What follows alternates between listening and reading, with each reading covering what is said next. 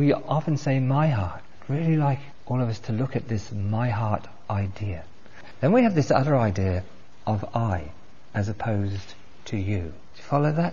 As I, we have this idea of I. So I say I, okay, we can say I. You can say it inside, or you can say it, you can vocalize it if you want. But you say I, you actually believe that I is you, sitting there with your experience as self, with a person. Do you follow this? You actually believe it. It's a belief. I'm suggesting none of us had this as a baby, as a child, or we certainly do not have this idea as that I first am. Where I am, do you see how you put that over here? like a tennis match. I'll take a video. Love all. Where I am, knowing knows, and it knows it's not an I, that is an am. Where I come from, as knowing, there is no I, but then I become am. Now what does that mean in very simple terms? Really, I'm endeavouring you to receive the transmission of it, the energetics of it. Then I'll explain it. Do you see how it's rather like, really is how I came out of nothing. And how I know I came out of nothing. I mean, how do you know that you had a really good sleep? I mean, you were asleep, right? Well, how could you know? If you had deep sleep, how could you know you had deep sleep?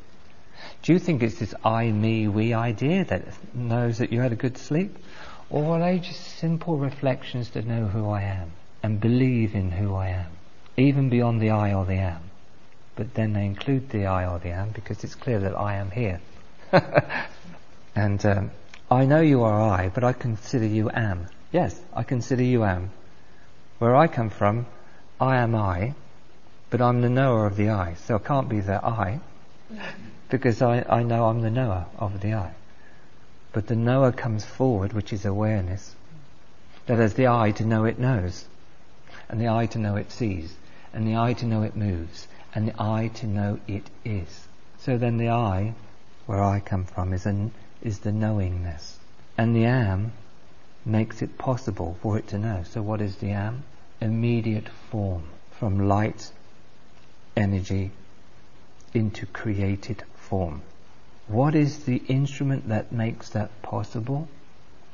For knowing I am, to know that I am is light, form, energy, light and form. What is it that makes that possible? It is the heart. The heart is not only the door to that is beyond all. And I'm going to use the word increasingly so, because we limit our heart. We limit our heart when we think it's my heart. It's a limitation.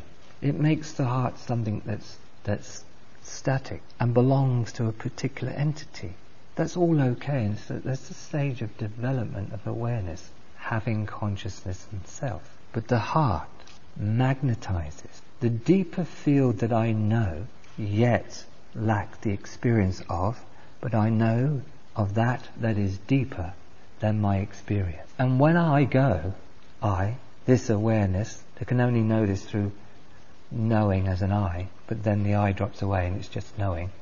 So then the heart is, if you could really see it in all of us, but where I come from, that heart is so vast. It's the only way I can kind of relate to you to what the heart is I've seen some magnificent natural sights on this planet, like massive waterfalls coming out of nowhere, just.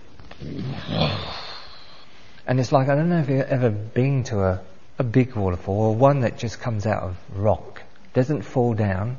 You try to look at it, how is it doing that? And it's just coming out of a rock face. Well, there's a few of those in New Zealand. I'm sure there's a few all over the place. But in the raw of its energetic manifestation, in its fall into form, there's a silence behind it that gives you entrance only as awareness into where it's coming from. And there's an excitation about it for consciousness. It's like we get excited by something that is natural, in something that really is natural, that we feel and know within. Well, then we're already it and going into it. Put this through ourself, it's like we separate, like the waterfall and our body. The waterfall and our consciousness is two different things, but it's not where I come from. Everything, you, us, this, everything is a porthole into where everything comes from. So it seems I'm changing this conversation slightly. I am slightly. Doesn't matter what self you wear. Doesn't matter. That's your self-experience. Doesn't matter what self another one is moving or wearing. That does not impede your entrance into the heart. Does not impede your entrance into the heart. Does not stop your entrance in the heart. Now, if you notice, I didn't say your heart. I didn't say their heart. I just said heart. And so you'll also hear that on some level, how on levels of self, we fear selves that don't match ourselves. We're looking for selves that match ourselves. How we designed this self. Okay?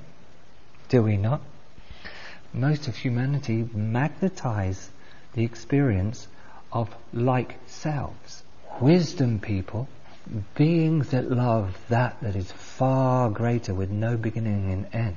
When this begins to awaken on you, wisdom people, wisdom beings, they don't move like that anymore. It's dropping away from them. It's not that they did the dropping away. It happened. The dropping away just happened because of life experience and the surrender to life experience in all its cracks and creaks. So wisdom people, wisdom beings, are giving up having particular selves to enjoy. They're realizing the enjoyment is inherent in one's own real beingness and not as a self. Self is born and will die and pass away. But to be constant in your being amongst the self you have, when I am constant in my being, not pushing away experiences of selves, I move as that I first am.